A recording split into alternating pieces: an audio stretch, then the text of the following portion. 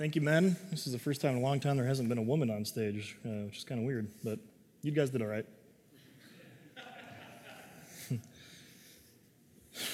Just kidding. You guys are awesome. Welcome. Again, thanks for being here. This is Hope Community Church Lowertown. We're about 6 months into this, so this is April. I'm not going to be giving any jokes or anything like that. It's April Fool's. I was tempted. I was very tempted this morning to go to a local bakery. I don't know where I saw this, but go to a local bakery and just get a couple boxes of empty boxes of donuts, and then just email the staff and put it in the break room and say, Happy Easter, and then they open it just as April Fool's. And I was really tempted to do that. I said, man, that's just mean. So I didn't do that. So I'm a better person for it, I think.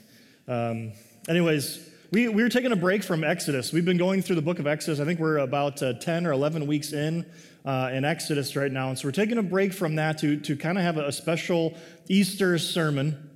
And so I'm excited about this, and I've been in full-time ministry for, what would it be now, 10 years, and this is the first time I've actually had the chance to preach an Easter sermon, right? I finally graduated to big boy preacher's school opportunities because, normally when you're low man on the totem pole, you get to preach July 4th weekend, you get to preach, Christmas Eve, not Christmas Eve, New Year's Eve, those kinds of things. I mean, hey, I'm going to take the Sunday off. Why don't you go up there and give it a shot? And so this is fun, right? I'm really, really excited about this. At the same time, I'm going to try to calm myself down because this has been a crazy week for me. On Tuesday, my jaw was hurting. If you know, back in January, I had my wisdom teeth removed, and something was bugging me. It's been a few months, and please me, if this makes you queasy, we're going to be talking about blood a lot today, so you'll get over it. So my jaw was hurting me, and so I called the oral surgeon, and I said, hey, something's going on. I'm not sure what's going on, and they said, well, we can give you some antibiotics, but you need to come in tomorrow. We'd love to take a look at it. And so I just said, well, I don't want to mess with tonight. I'll come and see you tomorrow. So I went and saw him, and basically said, it shouldn't be hurting you. We're going to do some exploratory, looking around, whatever that means, in my jawbone. And then he said, but your jawbone is actually sticking out through your gums. It shouldn't be doing that. So I could actually touch my jaw, which doesn't feel very good either. And it hurts to talk, that kind of thing. And so they basically did that. He numbed me up. And then he said, for your jawbone, we're just going to go in there. We're just going to pluck out that bone, right? Because he thought it was just some kind of piece of bone or tooth that was making its way out, and that was not the case. It was actually my jaw making its way out. And so a metal file later got that in place. And so it was kind of ironic because Pastor Core, who preached this morning downtown, he texted me a picture of a large Jeep XJ, an old Jeep Cherokee like I have. He was down in Florida on vacation. He said, hey, thinking of you in Florida. And then I snapped a picture of me, a mess with, laughing gas on, which is probably why I even took the picture in the first place. And I snapped the picture and I said, hey, I'm thinking of you too. You might need to preach Sunday night at Lowertown. But I'm not on drugs right now, I promise. I'm clear-headed, as I normally am. And so anyways, I'm going to do my best to not get amped up because I don't want to cause any harm back there. And I don't want to smile too big. So anyways, that was that. So I remember as soon as the doctor said, though, he said, I'm just going to pluck it out. And then after the surgery, an hour and a half later, and he finally got done, and I said, quote of the day, I'm just going to pluck it out. And he didn't think that was very funny, and he explained why he thought he was going to pluck it out. I said, hey, man, I'm just messing around with you. We have this phrase at Hope that matter and manner matter, right? That we say that what we say is really important. The content of what we're saying is really important, but how we say it and how we deliver it is also equally vitally important. And so for him, he was really good on the manner. Well, I'm just going to go in there and pluck it out, right? But no, you neglected to teach me the truth of what you were actually going to do. And some doctors have that the other way around. In high school, I'm just all my surgeries. I wasn't planning on going here, but I'm going here anyways. I've had 2 collapsed lungs. It's called a spontaneous pneumothorax, where one of them I literally woke up and my lung was collapsing while I was breathing, or when I was sleeping. So, anyways, the first time it happened, I was at school. I was at lunch, and I get into the doctor's office. They take an X-ray. It's hard to breathe, and I'm passing in and out, and I don't know what's going on. And he says, The doctor looks at me, right? So matter, he's thinking this is bad if this thing happens. He's a doctor. He's seen this before. So his manner was not very good, but he gave me a lot of matter. He said, what happened to you is the worst thing that we could expected to happen. And I'm like, so I'm dead, right? So I'm basically dead. And then I said, so what does that mean? And he said, well, your lung popped. Okay, so I am dead, right? Because that's not supposed to happen. So he was really good with the matter, not the manner. Hopefully tonight we'll put this right in the middle. Okay, I bring this up for a reason, actually, sorry. Every time I'm at the dentist, I've got bad teeth. I am always at the dentist, always the dentist. And I sit there and I'm gripping the armrest and I'm quoting scripture to myself about how Jesus has suffered, right? That he knows what it's like to be human. And every time I've got some drill in my face, I'm like, Jesus, you do not know what this is like. These were not invented when you had to suffer, right? He probably just had to suffer with rotten teeth. And I have not had to do that. But I joke in that sense that I actually serve a God, right? I love the fact that I serve a God that knows what it's like to suffer. That we serve a God, and the man God, Jesus Christ, who came to this earth, who suffered and bled and died, that he's not untouchable in the sense that he actually sees and he hears and he knows. And so when we get to the book of Exodus, which we've been doing, and the Israelites are crying out because they're in slavery, and whatever the issue is that you're going through and the suffering, Jesus and the God of the universe can actually look at you and say, yeah, I see that. I hear that. I know what you're going through. And maybe in this lifetime it's not going to be made right, but I guarantee you and I promise you it will be made right. I'm thankful that we serve a God like that. So today we're going to be going through Easter story, and we're going to look at Jesus being risen from the dead, but I kind of wanted to take a different approach from this, and so we're going to be looking at kind of the story of the history of redemption. And so when we look at the Bible, there's kind of four major themes that we see throughout this. I know I've shared this here before, but you have creation, fall, rescue, and restoration. And there's kind of this crimson thread of redemption that follows itself all the way through Scripture, right? From Genesis chapter 1 all the way to Revelation chapter 22. It's all there. And it perfectly follows itself. And that, to me, as someone who can step back from Scripture, put on my skeptic glasses and say, okay, you're telling me over 40 different authors over thousands of years were able to perfectly line up this history of redemption. That's not humanly possible. It just doesn't work. It doesn't work the way as beautifully as it does. And so we're gonna take this journey through the history of redemption. So that's where we're at. So the first point, looking at creation. And if you've been here before at Lowertown, you've heard me say this, but I'm gonna say it again, that there is harmony. In the beginning, when God creates everything, that there is harmony. And so we have to start there, that there is a God of this universe. And whatever at this point you think of him, just know that he is all-powerful, he's all-knowing, he's in control, he knows exactly what's going to happen, and he creates us anyways. And so he creates human beings, and there's perfect harmony. And all the artwork I'm going to show tonight is from a friend of mine. His name is Chris Coley. I have some of his artwork in my office, and there's one picture that's not his, but I'll point out which one it's not. Not that it matters. He's not even my friend. He's a buddy. I haven't talked to him in 10 years. So he's just he's a Facebook. We like some stuff. That's our friendship. But I love his artwork. Anyways, this is the garden. The harmony that we have is not just between man and woman and man, but it's between God and man. Just harmony. God walks in the cool of the day with his creation, with those individuals that are made in his image, the way that we were meant to be created and lived and reflect who he is and live eternally, that we weren't created to die and to suffer and go through pain the way that we do, and even tooth pain, right? That wasn't part of the plan, right? Thanks, Adam and Eve. There's harmony there between God and man. There's also harmony between man and woman, and between man and man. There's no wars. That's not the way it was created to be. And that it says that they were naked and unashamed, that they were just perfectly in tune with one another.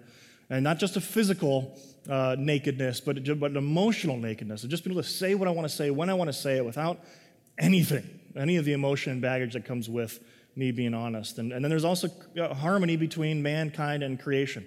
That there are not these destructive things that happen. There are not earthquakes and all these different things and famines and cancers and these things. There's harmony there. That was the way it was created. And I know sometimes it sounds too good to be true. Or I think, but man, that would be really cool, right? I wish we had a chance to be there. Well, as we're going to see when we get to the end, the restoration, God's going to make all things new. And he's going to make it the way it always was meant to be. But how do we get there? And kind of the theme, especially the book of Romans, and the theme of Scripture is not how is God, how is he going to punish these people, or how is he going to, right? The question is, especially when you get to Romans, is how is it possible that God can save anybody? That doesn't make it, like they've sinned. They're sinners. They've committed high treason against the creator of the universe. How can you even let any of them in? How is that possible? And hopefully today we'll look at that. But we don't stay in the garden very long. By the time we get to chapter 3, we see the fall come into place, and Eve eats of the forbidden fruit, and the serpent comes and tempts and says, did God really say that? You can be like God. All you have to do is disobey and eat that fruit. And so we get to the fall. And right off the bat, in the fall, in Genesis chapter 3, we have this promise that is made. And it's called the proto-evangelium. Proto just meaning first, evangelium, evangelism, so the first evangelism, the first time the gospel is shared in Scripture. And it comes all the way from Genesis 3:15. This is a picture I've got in my office. And it's kind of dark, but the imagery on the picture there is the skull, and you have the serpent making its way through the skull where Jesus is crucified, and the hill he's crucified is called Golgotha, or the place of the skull.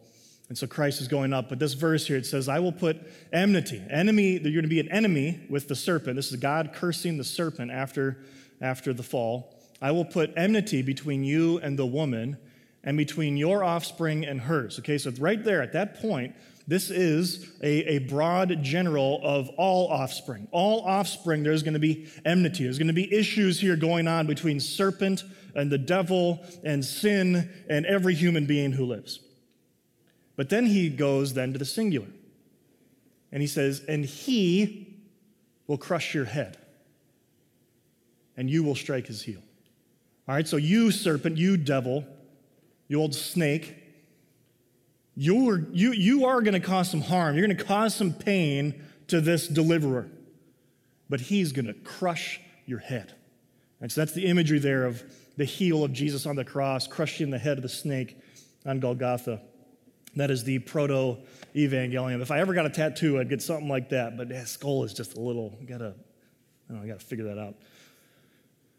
You have the fall, and then we have this sacrifice that is made. So right after that, right after you've got Genesis and you've got Exodus. And we've been going through Exodus, and as soon as we get there, and we're going to be here in a couple weeks, we look at Passover and the significance of what happens at Passover, and that's the 10th plague. And so right now we're just past the first 3 plagues. So this next week will be 4, 5, and 6 of the plagues.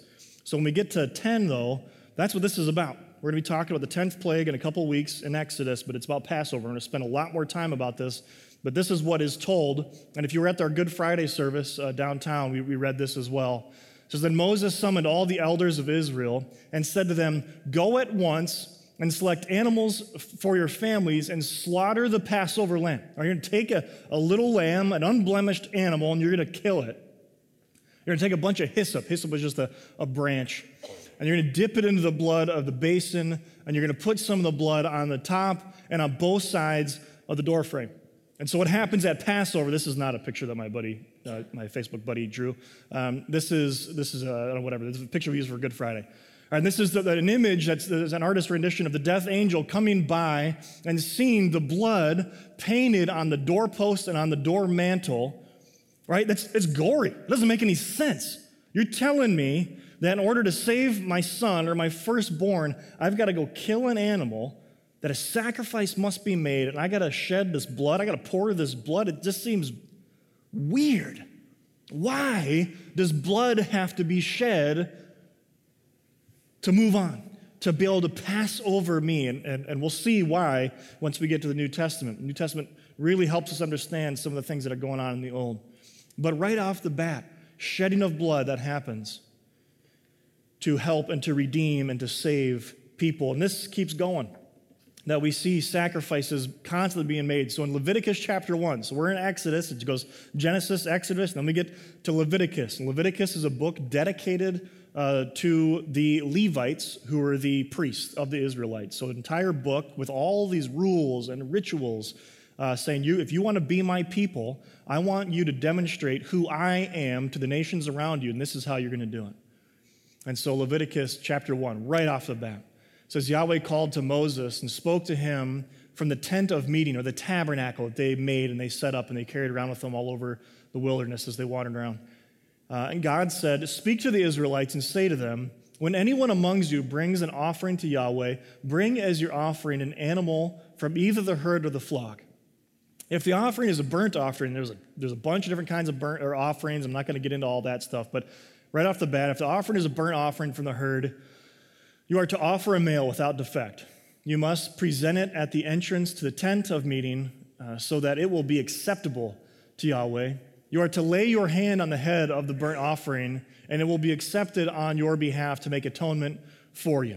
All right, so a sacrifice is going to happen. Blood is going to be spilled to atone for your sins.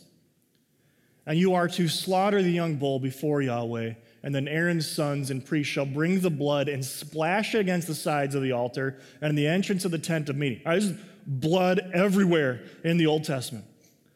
All right, and you've got these altars and these sacrifices being burnt. I mean, day and night. When we get to Hebrews, talks about this, just day and night that the priests are going to stand here, they're going to perform these duties, and there's just blood.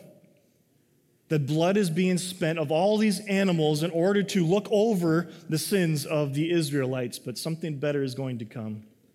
Another aspect in Leviticus, this is not chapter 1. I believe it's chapter 16. I don't think I put the right. I think this is Leviticus 16, verse 10. Says, but the goat chosen by Lot as a scapegoat. So they would have two goats that would come up for a sacrifice for atonement, to atone for your sins. They would take these two goats and they would roll a dice, right? Or the goats would do rock, paper, scissors together, and whoever lost would die, okay? Would get their throat slit. And the one that it fell on, or that it was a good thing, that this is what would happen. So the goat that was chosen by Lot as the scapegoat, we use this phrase all the time. Maybe not all the time. It's not a word I use every day, but we use the phrase scapegoat. Oh, this guy's a scapegoat, or she's a scapegoat for this community, or whatever's going on. This scapegoat shall be presented alive before Yahweh and used for making atonement by sending it into the wilderness as a scapegoat. So they would symbolically put their hands on the goat, on the head of this goat, and they would, as if the sins were being put into this goat, symbolically of all of Israel's sins were being put in this goat, and they would send it out into the wilderness. And at the same time, the other goat is going to be slaughtered, right? Because blood needs to be spilt to forgive sins. And yet this goat is being sent out into the wilderness. Why? Well, it's a phrase that we don't use a whole lot, but the big theological phrase for it is expiation. Right? That my sin is removed as far as the east is from the west. All right, and so in this moment, they're saying the sin is no longer in the camp. The sin has been exiled. The sin is being put outside of the camp, and we are now in good standing and community with God. Then we get to the rescue. So we see that there's the promise made all the way in Genesis chapter 3, but then we get to this promise kept. And there's a lot of things that I could have read here that we could say about this that I don't have time to do. I guess we do this every Sunday. I talk about Jesus every Sunday. But I wanted to get here. I want to talk about this. And so I'm not going to go through necessarily the accounts of the crucifixion and what happened to Jesus during those times, but it was horrific and what he suffered and what he went through. But we get this, though. The promise is kept by Jesus that he then is the sacrifice. That he then, and that he is the only one who possibly can do this because he's fully God and fully man. Right? That in order for sin to be forgiven, only God could do it. Only God could do it. So therefore, in Romans chapter 3, he is just as God, but also justifier. Because there's nothing I can do. If that's your way of thinking of this world or thinking about salvation or how am I going to get to heaven, is I've just got to do good things. I've got to be a nice person. I've got to be better than the person next to me. I've got to, right? It's kind of that thing of, if you're in the woods, and a bear attacks you, what do? You just got to outrun the person next to you, right? That's not the case, right? Your good just doesn't outweigh your bad. It can't be done. We would always fall short. Only Jesus could do that. Only God could do that, and so he keeps his promise. And so I'm going to read through Hebrews chapter 9. I'll make some comments as we go here. Hebrews chapter 9, 11 through 22 says this. But when Christ came as high priest to the good things that are now already here, he went through the greater and more perfect tabernacle that is not made with human hands. That is to say, is not part of this creation. Okay, so he's going Old Testament here. Hebrews does that constantly in the entire book. Goes Old Testament. He's saying, okay, what's different here about Jesus? All right, he had to do it through tabernacle. Tabernacle just means dwelling among you. And when Jesus comes and lives here, he literally tabernacles among us. He makes this his home. So he comes as the high priest to offer something that's greater, more perfect than what was once, what is part of the Old Testament. He makes something new. It's not made with human hands, that is to say, not part of this creation. He did not enter it by means of the blood of goats and calves. He entered the most holy place once for all by his own blood, thus obtaining eternal redemption. All right, now this imagery here talks about the most holy place. In the tabernacle, there was a holy place, and out there you would have the menorah, you'd have a table of incense right before the veil, and then an altar of showbread here, and they would perform an incense here, and only one day out of the year would the high priest, one day a year, on the Day of Atonement, would he go in through the Holy of Holies, and he could only do that by shedding the blood of a goat, the Day of Atonement, and he'd shed this blood. And he's saying Jesus does this. Jesus just goes right in, but he doesn't do it with the sacrifice of a goat. He's able to do it with his own blood because he's innocent. Verse 13, and the blood of goats and the bulls, and the ashes of a heifer sprinkled on those who are ceremonially unclean sanctify them, so they are outwardly clean. How much more then will the blood of Christ, who through the eternal Spirit offered himself unblemished to God, cleanses our consciousness from acts that lead to death, so that we may serve the living God. He's saying this is far greater. This is why we don't kill goats and animals. We don't have to do that anymore. Why? Because Jesus was the sacrifice. He already did it. It's done.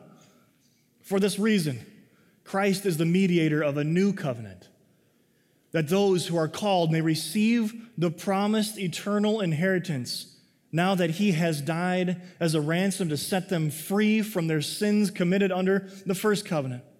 We are under law, that we've sinned, we've fallen short of God's glory, and he says, you're forgiven.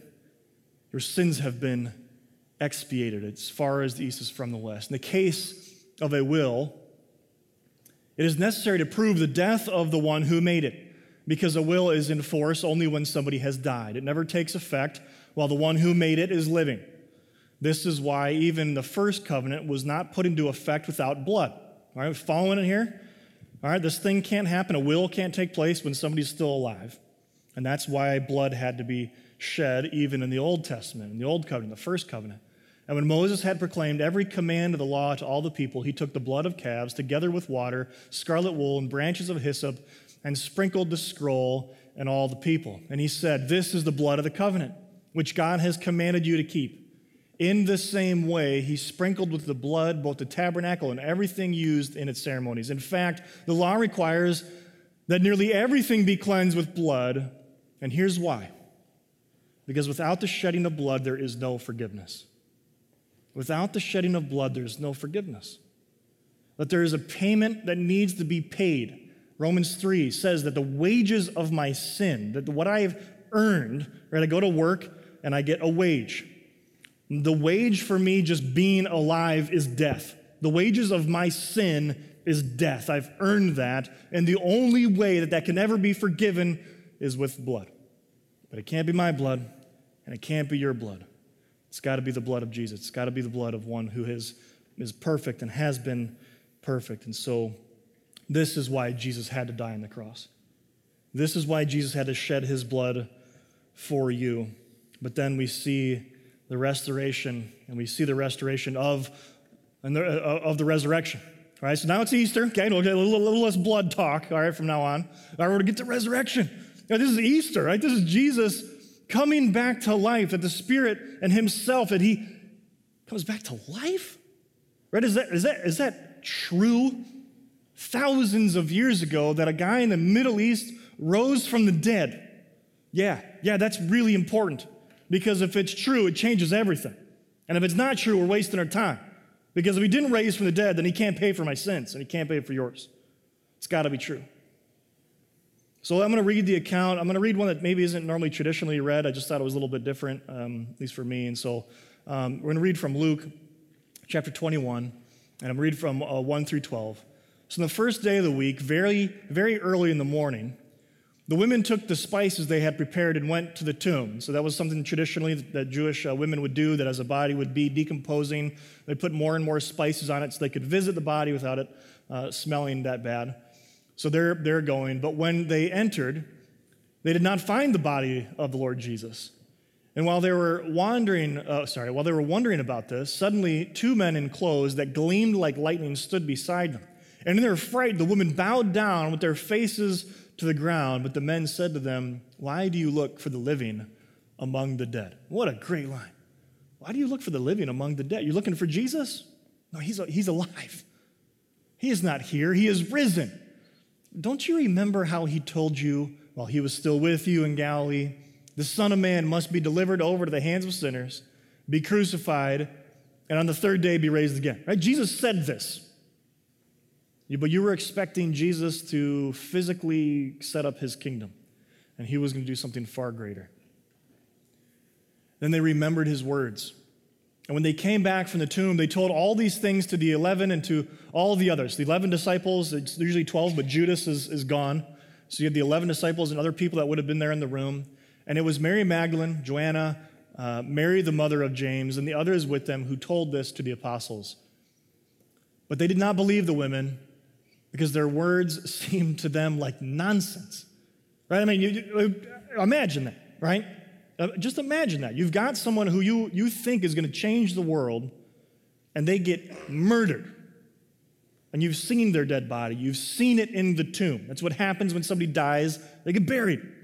He's buried. He's dead. He's wrapped in hundreds of pounds of cloth, interwoven with spices, in a tomb underground. He's dead. What are you talking about? He's raised. You don't know what you're talking about. You guys were up all night. You're crazy. But Peter, however, got up and ran. And when we learned from John, Peter and John both got up and run to the tomb. And bending over, Peter saw the strips of linen lying by themselves, and he went away wondering to himself what had happened. All right, so he's not even like, oh yeah, clearly he rose again like he said he did. He's saying, what happened to the body of Jesus? Now, this is kind of odd. I wonder what happened here. Right?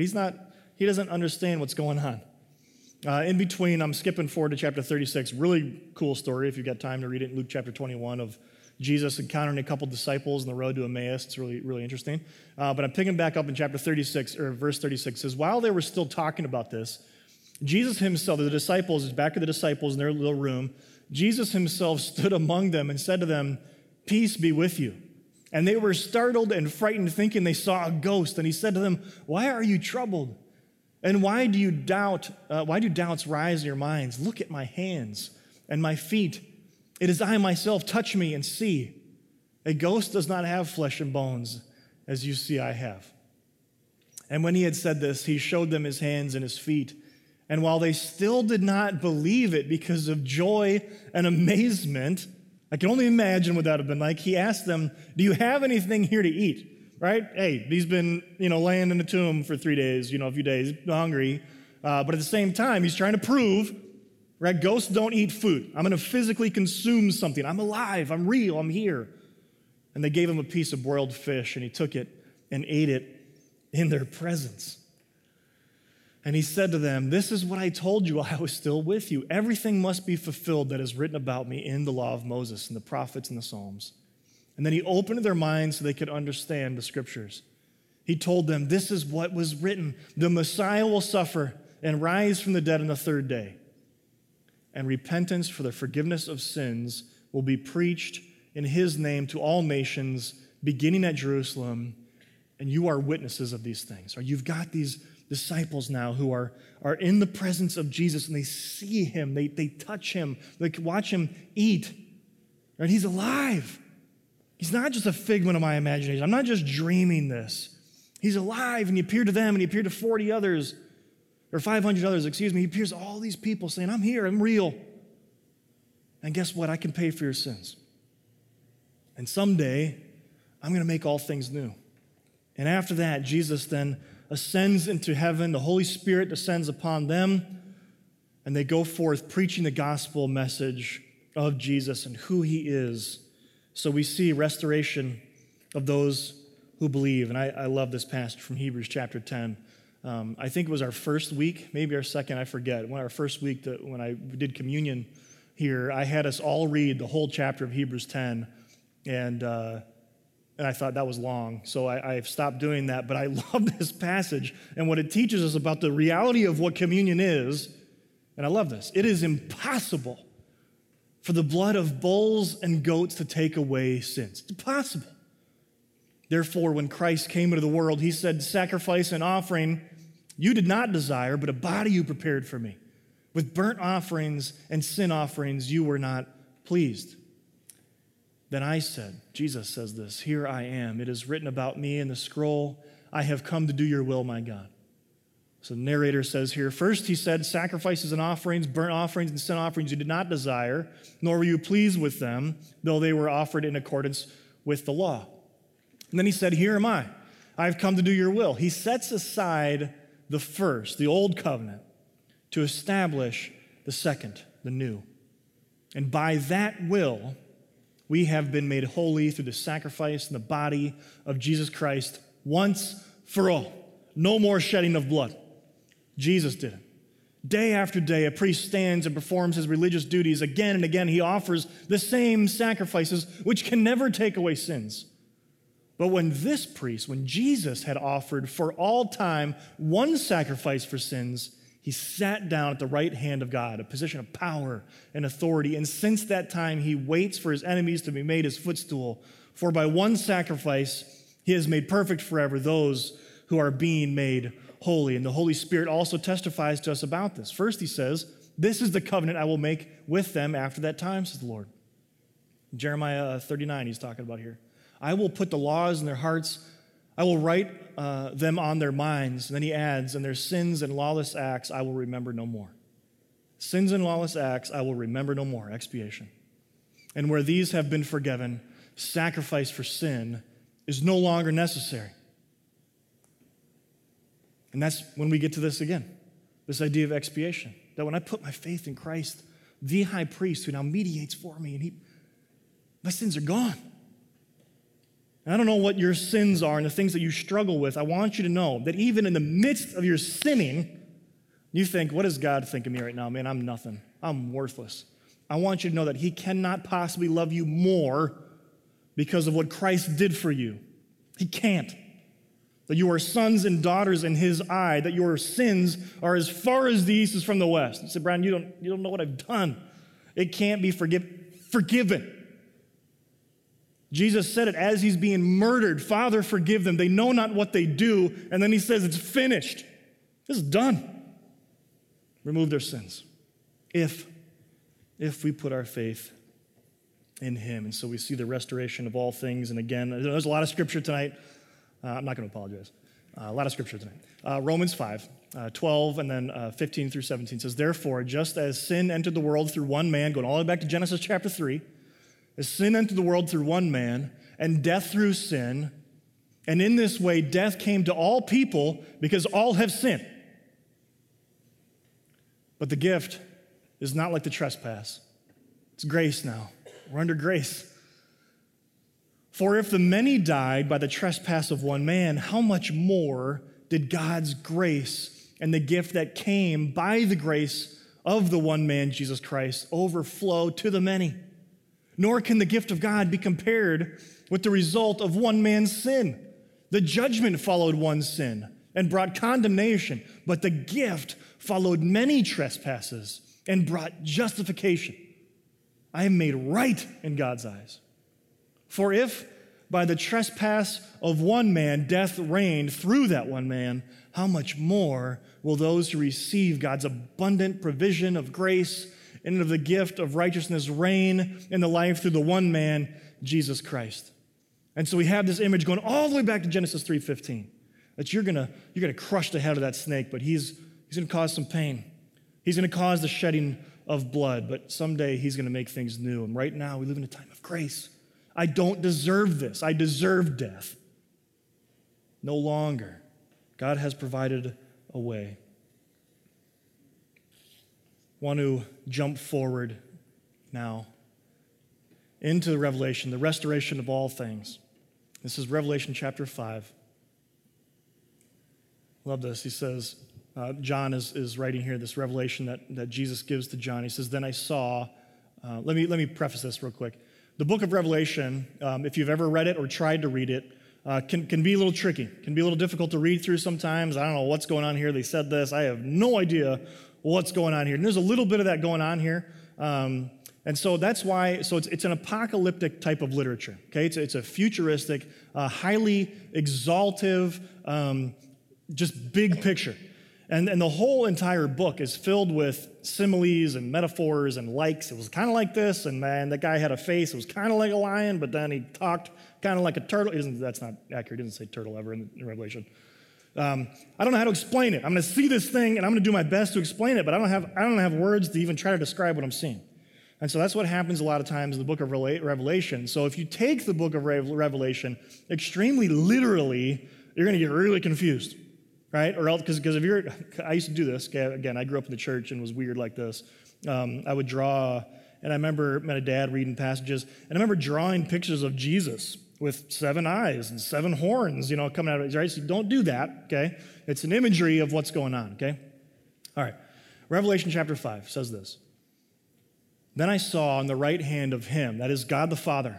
All right, been in Exodus. This is Yahweh. This is the creator of the universe, the Father.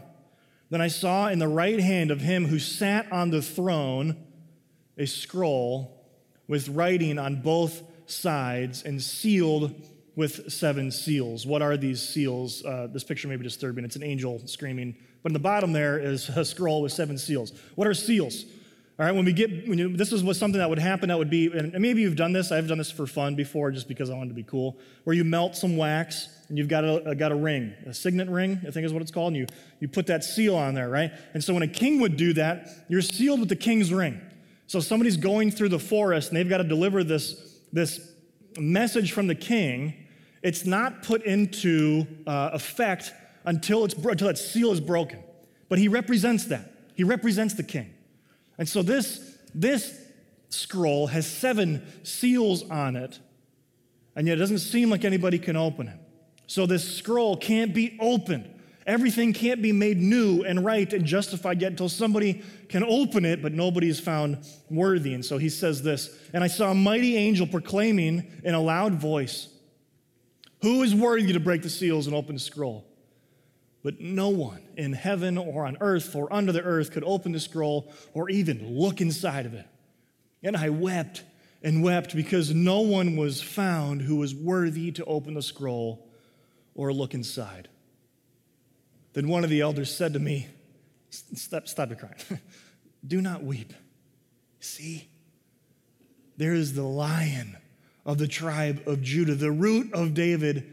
He has triumphed. This is Jesus. He is able to open the seals. He is able to open the scroll and its 7 seals. And then I saw a lamb. I love that. He's just called the Lion, but he sees a lamb. All right? Again, the imagery is going all the way back to Exodus and the Passover. I see a lamb looking as if it had been slain, killed, dead, standing at the center of the throne, and encircled by the 4 living creatures and the elders. And the Lamb had 7 horns and 7 eyes, which are the 7 spirits of God sent out into all the earth. And he went and took the scroll right from the hand of God the Father, right from the hand of him who sat on the throne. And when he had taken it, the 4 living creatures and the 24 elders fell down before the Lamb. Each one had a harp, and they were holding golden bowls full of incense, which are the prayers of God's people. And they sang a new song, singing, "You are worthy to take the scroll and to open its seals, because you were slain. And with your blood, you purchased for God persons from every tribe and language and people and nation. You have made them to be a kingdom and priests to serve our God, and they will reign on the earth." Then I looked and heard the voice of many angels, numbering thousands upon thousands and 10,000 times 10,000s, and they encircled the throne of the living creatures and of the elders. And in a loud voice, right? God likes it loud in heaven, just saying. And in a loud voice, they were saying, "Worthy is the Lamb who was slain to receive power and wealth and wisdom and strength and honor and glory and praise. And I heard every creature in heaven and on earth and under the earth and on the sea and all that is in them saying to him who sits on the throne and to the Lamb be praise and honor and glory and power forever and ever. And the four living creatures said, Amen, so be it. And the elders fell down and worshiped. That's who Jesus is. That's who the King of Kings and Lord of Lords is. That going all the way back to Genesis chapter 3, that as human beings we have fallen into sin, that we deserve death. How is it possible that God could save anybody? Because he's holy and he's just, and the holy, just punishment for that is death. How can he save anybody? I know. I'll save them. I'll send my son. He'll put on flesh. He'll be a human fully, but he'll still be God fully. And he will suffer like they do. And he will die like they will. But he will rise again. And he will open the scroll, and someday he will make all things new. I'm not going to spend a lot of time kind of talking and debunking some of the older, ancient kind of views on did Jesus actually die? Or was there something else that maybe happened, right? Was the body stolen? Did the disciples steal it? The Romans steal it? Was he maybe just in a coma? And after, sleeping for a few days, he got back up. We've talked about that in the past. If you've got questions about that, I'd encourage you to go online, go to hopecc.com, look at previous years' Easter sermons, and you can hear some of that. But one of my favorite quotes on this is by a guy named Chuck Colson. And Chuck Colson was an evangelistic pastor during the Watergate. He actually got arrested, spent time in jail because he was part of the Watergate scandal. And this is what he has to say about the resurrection. He says this, I know the resurrection is a fact, and Watergate proved it to me. How? Because 12 men testified that they had seen Jesus raised from the dead, and then they proclaimed that truth for 40 years and never once denied. Everyone was beaten, tortured, stoned, and put in prison, and they would have not endured that if it weren't true. Watergate embodied 12 of the most powerful men in the world, and they couldn't keep a lie for 3 weeks. Now, you're telling me 12 apostles could keep alive for 40 years? Absolutely impossible. There's validity here. Jesus rose from the dead, and so we get to cry, He is risen. There it is. All right, we'll do it again. He is risen. All right, great. We get to say that. Hallelujah, right? We get to say that. So my question, again, for you, do you believe that? And if you don't, that's okay, right? Ask those questions. Pray to that God. Are you real? Is this really happened? Did you really die for me and my sins? Do you believe that today, that there is by Christ's blood, do you believe today that it is by Christ's blood that you're healed? Without the shedding of blood, there is no forgiveness of sins, but we can shed all the blood we want. You're not going to fix anything. Only God can do that. So now, let's do that. Let's praise. Let's praise the one who is worthy of praise and honor and glory and power forever and ever. Amen. So we're going to do this through communion, like we always do here at Lowertown. We've got a gluten-free option over here. And you might be visiting, you might be just checking us out. Listen, if you're a follower of Jesus, I want you to enjoy this with us. I want you to be able to look at these elements and look back to Good Friday, look back to this horrible experience that our Savior had of suffering and dying and shedding his blood. And so we have the bread, which represents the broken, crushed body of Christ.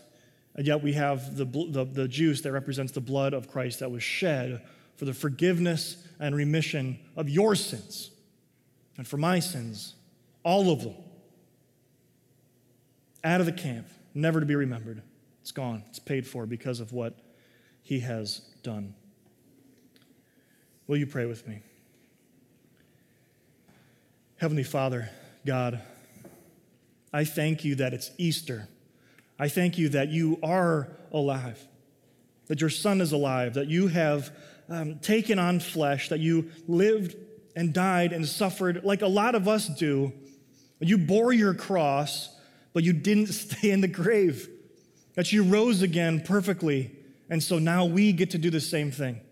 that we now symbolically get to remember what you did on the cross for us, that you forgave us of our sins and our trespasses, and so now we are in a right standing with you, not because of anything we've done, but by grace and grace alone and grace alone. So God, I pray that now you will just accept our praise and our worship because you are worthy of this, and I pray that we would just gladly reflect back to you now the glory that is due your name forever and ever. Amen.